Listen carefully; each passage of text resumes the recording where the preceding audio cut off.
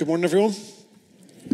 I have to admit, whenever Sarah said that Michael had picked the songs this morning, I was particularly nervous that we might get a rendition of You'll Never Walk Alone, or worse, Sturdy King's Amber Army. But we've been spared from that so far. I don't know what's coming later, but we'll see. It's always a privilege to teach the Bible in any church, particularly this one.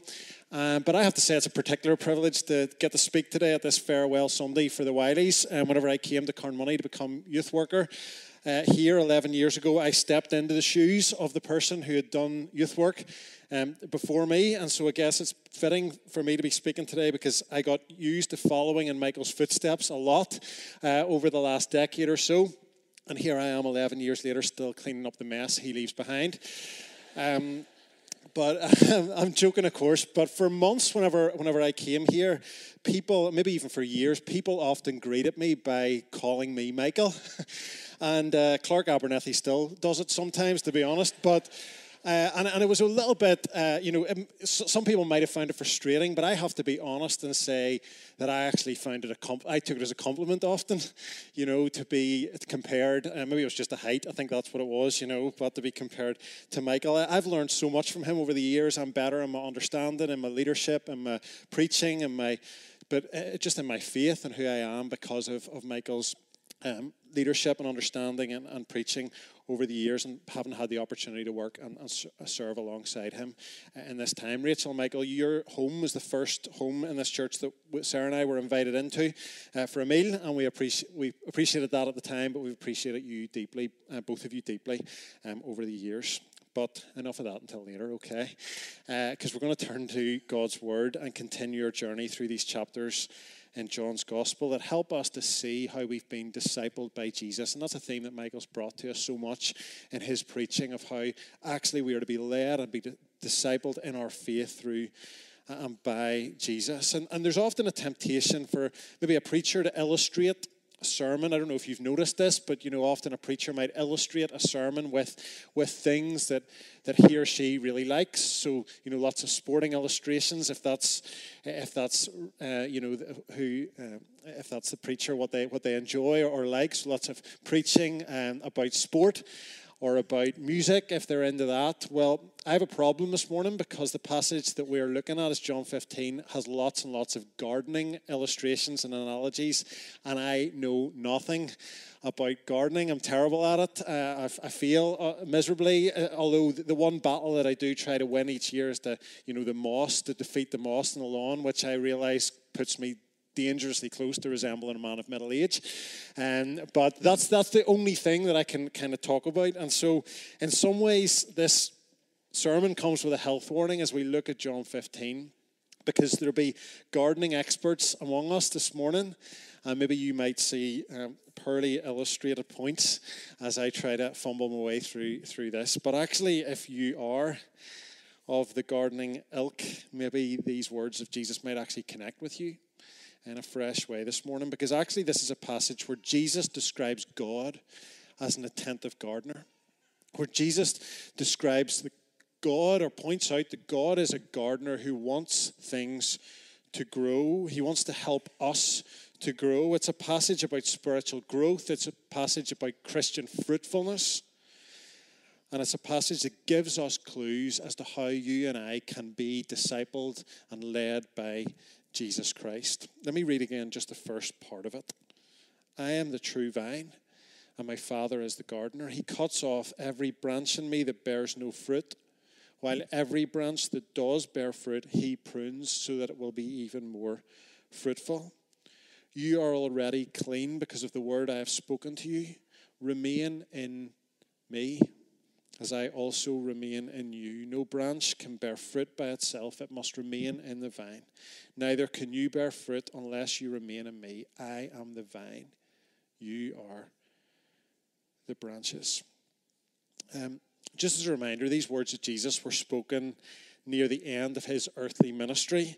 In fact, they're spoken within the upper room, in all likelihood, and are part of his last major teaching to his disciples. And through these words, Jesus is emphasizing to his followers how they can continue to follow him in the future, because there's going to be a time coming quite soon for them where Jesus is not physically with them anymore, and he's given them clues or an indication of how they can continue to be connected to him, to remain in him, to continue to follow him. Just before we consider these words, I wonder if you got these two pictures in your mind, if this might help us with the passage this morning. I wonder if you see spiritual growth, faith, spiritual growth, as like a factory or like a field. Spiritual growth as like a factory or a field. Let me explain. Some people view faith like a factory. Well, you see, with a factory, there's a straightforward formula.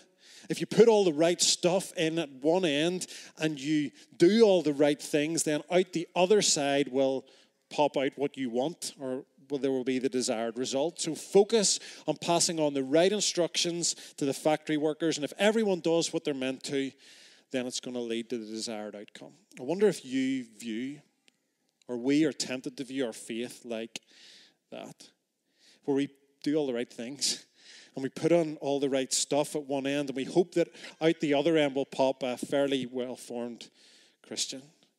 We probably know that it's not like this in reality, yet it's so easy for us to become consumed in church attendance or spiritual activity or doing good things or moral behavior or religious rituals, but we miss out the need for personal proximity to Jesus. Do you treat your faith like a factory? Processes? Or do you treat it like a field? Where discipleship to Jesus is much more like farming in a field. That picture of the farmer, the gardener, getting the soil right, maybe uprooting the weeds, planting the seed, and then watering it, and then observing the crop and keeping an eye on it. And just like for a farmer, life is unpredictable.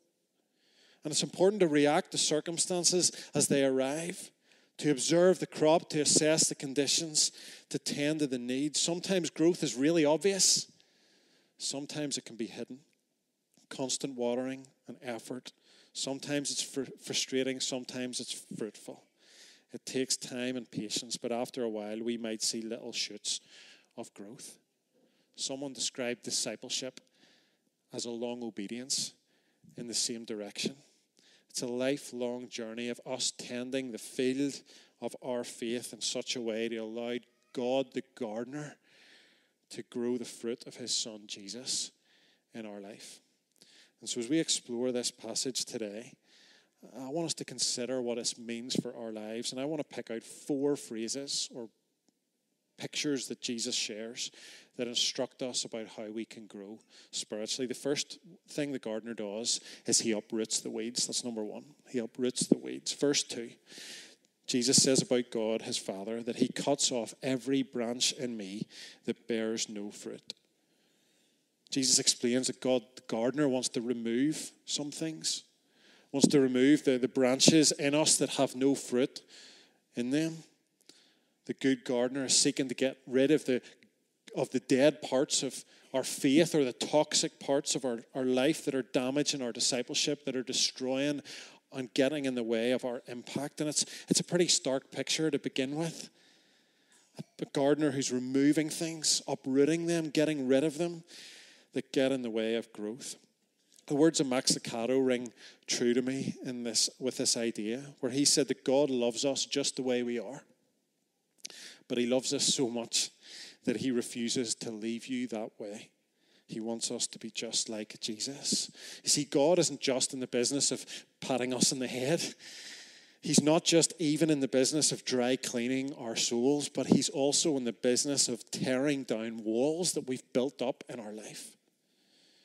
Which leads me to ask, what needs cut out or uprooted in your life? If God is the gardener and Jesus is the vine, are we tending to the vineyard that is our souls? Disciples of Jesus should grow in their ability to identify a behavior or an attitude or a habit that needs cut out of our lives, and to allow the gardener to get to work, to cut off the fruitless branches. Becoming spiritually mature actually means being open to God uprooting the weeds in us. And I wonder if that's an invitation we could give to God in our lives today. We've sung it already this morning. Prone to wonder. Lord, I feel it. Prone to leave the God I love. So here's my heart, Lord. Take and seal it for thy courts above. God the gardener uproots the weeds, but the next thing the gardener does is he prunes the branches. Verse 2 continues. It says, he cuts off every branch of me that bears no fruit, while every branch that does bear fruit, he prunes so that it will be even more fruitful. Now, this is where the danger of my gardening expertise might be exposed, okay? But this is slightly different, okay, than just cutting out and getting rid of the weeds. Pruning, I'm told, isn't just cutting off the things that are bad, but actually it's cutting something back that might be good, but it's cutting it back so that it can go on to be even more fruitful. Notice Jesus' words here. He says, every branch that does bear fruit, he prunes. So it's not just, this is worthless and rubbish and we get rid of it, but actually the parts of our lives that actually can be fruitful, at times God is pruning us or pruning our attitudes, our character, our behavior, our faith in such a way that actually we can be even more fruitful. Leslie Newbegin suggested about this passage that some branches the gardener clears away and other branches the gardener cleans up. Clears away and cleans up, or to put it another way, God both builds up and breaks down. See, pruning isn't always to be seen as punishment. Pruning in our lives is a method God uses to grow us. At times, as the gardener, God will prune attitudes or behaviors in us, which while can be painful, is always done for our good and to enable us to bear more fruit. Again, it's worth considering what areas of our life might God be wanting to prune so that we can be even more fruitful. I'm told it's true of horticulture that the harder the pruning, the greater the beauty that will later be released. The harder the pruning, the greater the beauty that will later be released. And God can use hard or painful circumstances to prune us, shape us, or teach us. The famous C.S. Lewis quote reminds us that God whispers to us in our pleasures. He speaks in our conscience, but he shouts in our pain. It is his megaphone to rouse a deaf world. Maybe today you're experiencing difficulty or doubt or darkness. Perhaps this might be a season for you to hear the voice of God more. You might have heard the story about a woman who goes to a silversmith to ask and to watch and find out more about the process of silver being refined. And she watches the silversmith hold a piece of silver over the fire, and he lets it heat up. And he explains that in refining silver, one needs to burn away all the impurities and hold the silver right in the middle of the fire to do that. She asked the silversmith if it was true that he had to sit there the whole time watching the silver being refined. The man answered yes. Not only had he to sit there holding the silver, but he had to keep his eyes on it every single moment that it was in the flames. If the silver was left there a moment too long, it would get destroyed. The woman was silent for a moment. Then she asked the silversmith, "How do you know when the silver is fully refined?" He smiled at her and answered, "That's easy. When I see my image in it." God is refining us, shaping us, because he wants us to become more like Jesus, for the world to see his image in our lives. And sometimes he can even use the heat to do that. He's the gardener. He prunes our branches so that we can be even more fruitful. It reminds me of Paul's words to the Corinthians where he says, "I planted the seed, Apollos watered it, but God has been making it grow. So neither the one who plants nor the one who waters is anything but God who makes things grow. The one who plants and the one who waters have one purpose, and they will each be rewarded according to their own labor. For we are co-workers in God's service. You are God's field." There's that image again. You are God's field. So he uproots the weeds, he prunes the branches, and then thirdly, the gardener needs us to remain connected to the vine. Jesus encouraged his disciples with these words, "Remain in me as I also remain in you. No branch can bear fruit by itself. It must remain in the vine. Neither can you bear fruit unless you remain in me. I am the vine, you are the branches. If you remain in me and I in you, you will bear much fruit. Apart from me, you can do nothing. Remain in me, Jesus says. So our relationship with Jesus is fundamental to our fruit bearing. To bear fruit, remaining attached to the vine is essential for sustenance and life. Jesus is the vine, and we won't experience growth as disciples without remaining in him. Or to put it this way, our fruitfulness is dependent on God's faithfulness. Jesus is clear that living our lives separate from the vine and without relationship with God means that we can do nothing. The need is to learn to abide in Jesus. Jesus says, apart from me, you can do a few things. Yeah? Isn't that what he says? Apart from me, there's a few things that you might be able to do. You might struggle with most things. No, he doesn't say that. He says, apart from me, you can do nothing. I wonder this morning if we really believe that. Do we really believe those words from Jesus? And do our lives show it? Apart from him, we can do nothing.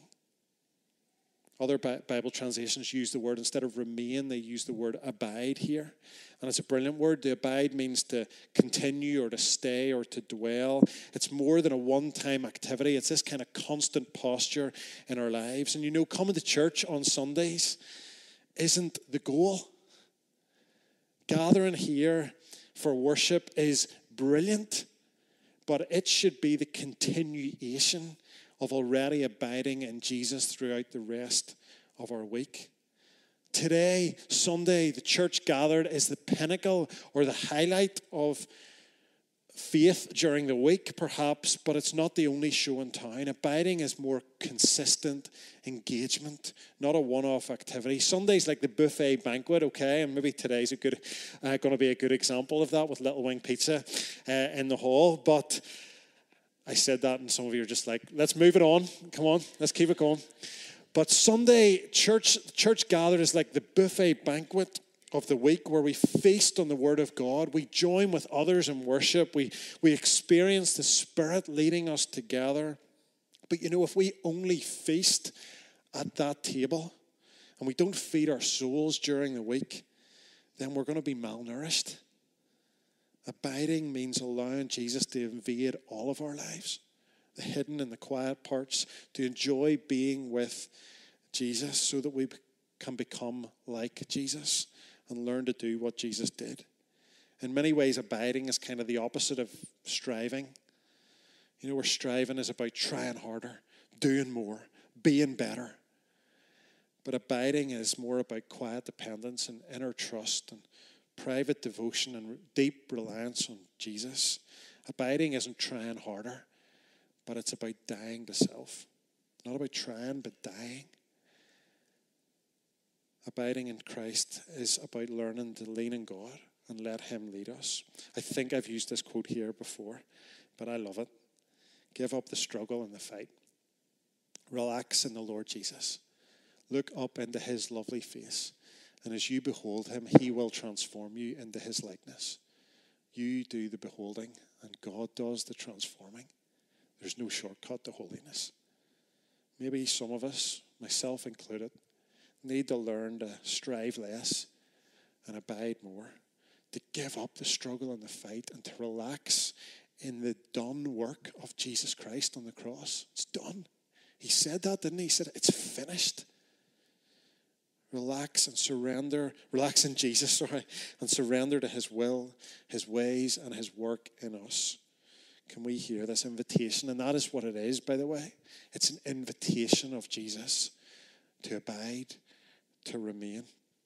And you know, there's so many other options out there, aren't there? There's so many other options out there to distract us with temporary happiness, or for the world to form us into its value system or lure us into some kind of self-obsession.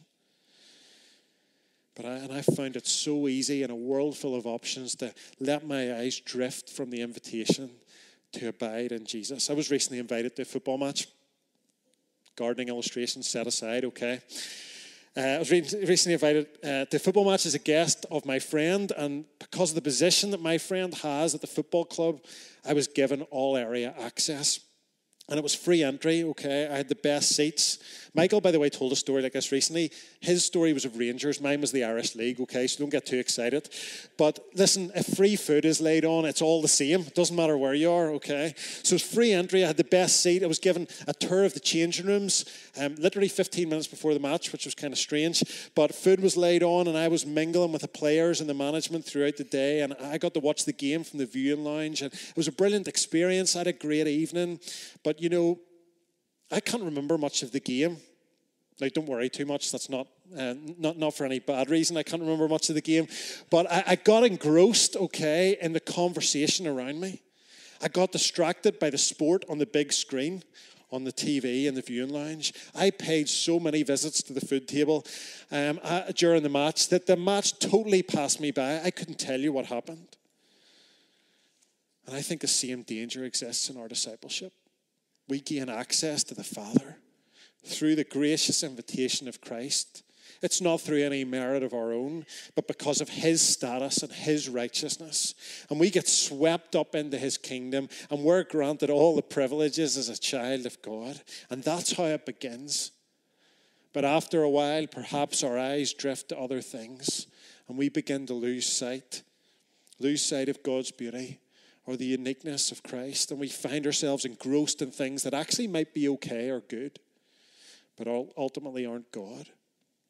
Instead, hear the invitation to be discipled by Jesus, to remain in him and him alone. Not Christian activities, not moral behavior, not political identity, not religious affiliation, but as we abide in Jesus, he should stir our hearts to serve him, to shape our characters, to connect us with church, and perhaps even influence our politics, but not the other way around. I can think of no scholar or commentator better to quote on this Sunday morning than Michael Wiley himself, who reminded us from this very spot time and time again that being a Christian isn't about needing more than Jesus. It's simply needing more of Jesus. What got us into the kingdom, he told us, will get us through. Remain in Jesus. And you know, at a time where many are deconstructing their faith because of maybe negative experiences with church or disagreements about theology or doubts even about the Bible's truth, Jesus continues to call his disciples to remain in him. Maybe the invitation or challenge today for you isn't to go and do something, but it's actually to remain in him. Because he calls the doubters to trust. He draws the marginalized close. He invites the broken to rest. He instructs the confused to follow. He picks up the wounded to heal. He connects the lonely to community. He asks the faithful to remain.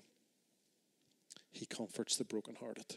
Abiding isn't spectacular, but it's essential. Without Jesus, we can do nothing. It's not about legalistic duties to tick off a list, but it's learning to abide in Jesus all of our lives. So the gardener uproots the weeds, prunes the branches, wants us to remain connected to the vine, and then finally the goal of the gardener is for his crop to bear fruit. The same is true for God. Verse 8, this is to my Father's glory that you bear much fruit, showing yourselves to be my disciples. What is the fruit? What is the fruit of your faith? We often focus on what's seen above the surface. That's what defines success. So social media profiles or body image or fashion or human accomplishments or achievements or CVs or whatever, I don't know. But none of those things are the fruit of discipleship because God has a different value system altogether. Humans count, but Jesus weighs. And he's seeking depth in his disciples. He's seeking Christ-like character. He's seeking the fruit of the Holy Spirit that actually Claire prayed about this morning. Fruit described as love, joy, peace, patience, kindness, goodness, faithfulness, gentleness, and self-control. This is the fruit of a life who is discipled, or a person who's discipled by Jesus. It's the fruit that God's looking for. And you know, often even at churches, success is described or measured by the ABC. The attendance, the buildings, and the cash. You know, how many people were here? Does that mean that it was good? You know, how good are the facilities? What's the bottom line? That measures a church. Oh, that church is great because of the A, the B, the C. Actually, God isn't counting or measuring those things at all. He's more interested in the D, E, F of our discipleship, our evangelism, and our fellowship. What's the fruit of our lives? What's the fruit of our church? We should be measuring that against the Great Commission to make disciples of all nations. What's the fruit of our lives? We should be measuring that against the fruit of the Spirit in our lives. Bruce Milne writes that it is by involvement in mission and becoming fruit bearers that we show ourselves to be authentic disciples. What's the fruit of our lives? What's the fruit of your faith? Can I just say I see that all over this church? I've seen fruit through Michael's integrity and consistency as he served here faithfully. I see it in people like, and there's many others, but people like Des Campbell, who was 80, by the way, on Friday. Sorry, Des. But whose prayerfulness shows this deep dependency on Jesus. I've seen fruit through the obedience of people like Heather or Lindsay, who have traveled to the other side of the world to live in different countries so that they can serve God there. I've seen the fruit through the compassion of people like Dan and Graham and Rosie and all their teams who respond to CAP clients and food bank users and incoming refugees. I see the fruit of those who persevere and who are clinging to Jesus through the midst of suffering. I see fruit through the answered prayer coming from our prayer ministry team. And I see fruit through the sacrifice of those who serve in activities here week by week. I see fruit. But can I ask you to consider, maybe on a personal level this morning, what is the fruit of your faith? How's it being displayed? How's it being shown? Because God, the gardener, doesn't just want us to grow. He wants us to bear fruit. To not just be faithful, but to also be fruitful. And as we abide in Jesus, that will help the fruit to come. So as we continue through this series, considering how we can be discipled by Jesus, can we invite God to do these 4 things in our life? Could you invite God to uproot the weeds in your life, to prune the branches in your faith, to be resolved to remain in Jesus despite the distractions and to bear his fruit in our life? Remember, we don't need more than Jesus. We simply need more of Jesus. Before I pray today and we respond in worship, I want to give us just a quiet moment to consider these 4 areas. Or maybe for you this morning, it's just simply getting one of these and considering one. And I've just got a kind of 4 simple questions that I'd love you to consider. I'm going to leave you a moment of kind of quiet reflection in a moment while the band plays before I pray and we sing. But what needs cut out or uprooted in your life? I can't answer that for you.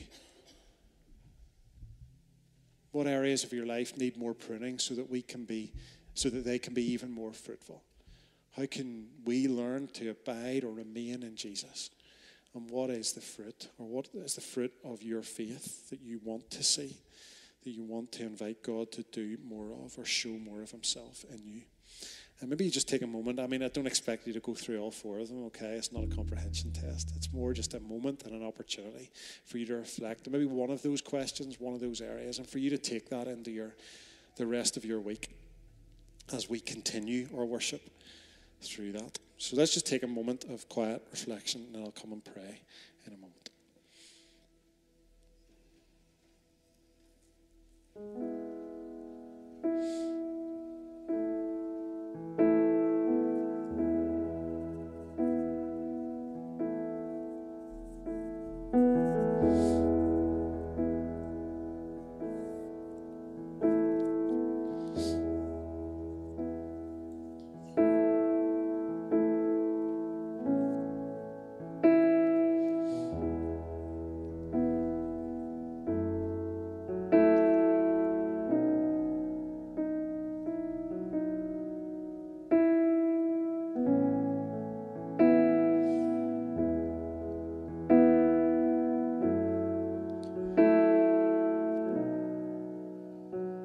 This time the words of Jesus using the Message translation. Live in me.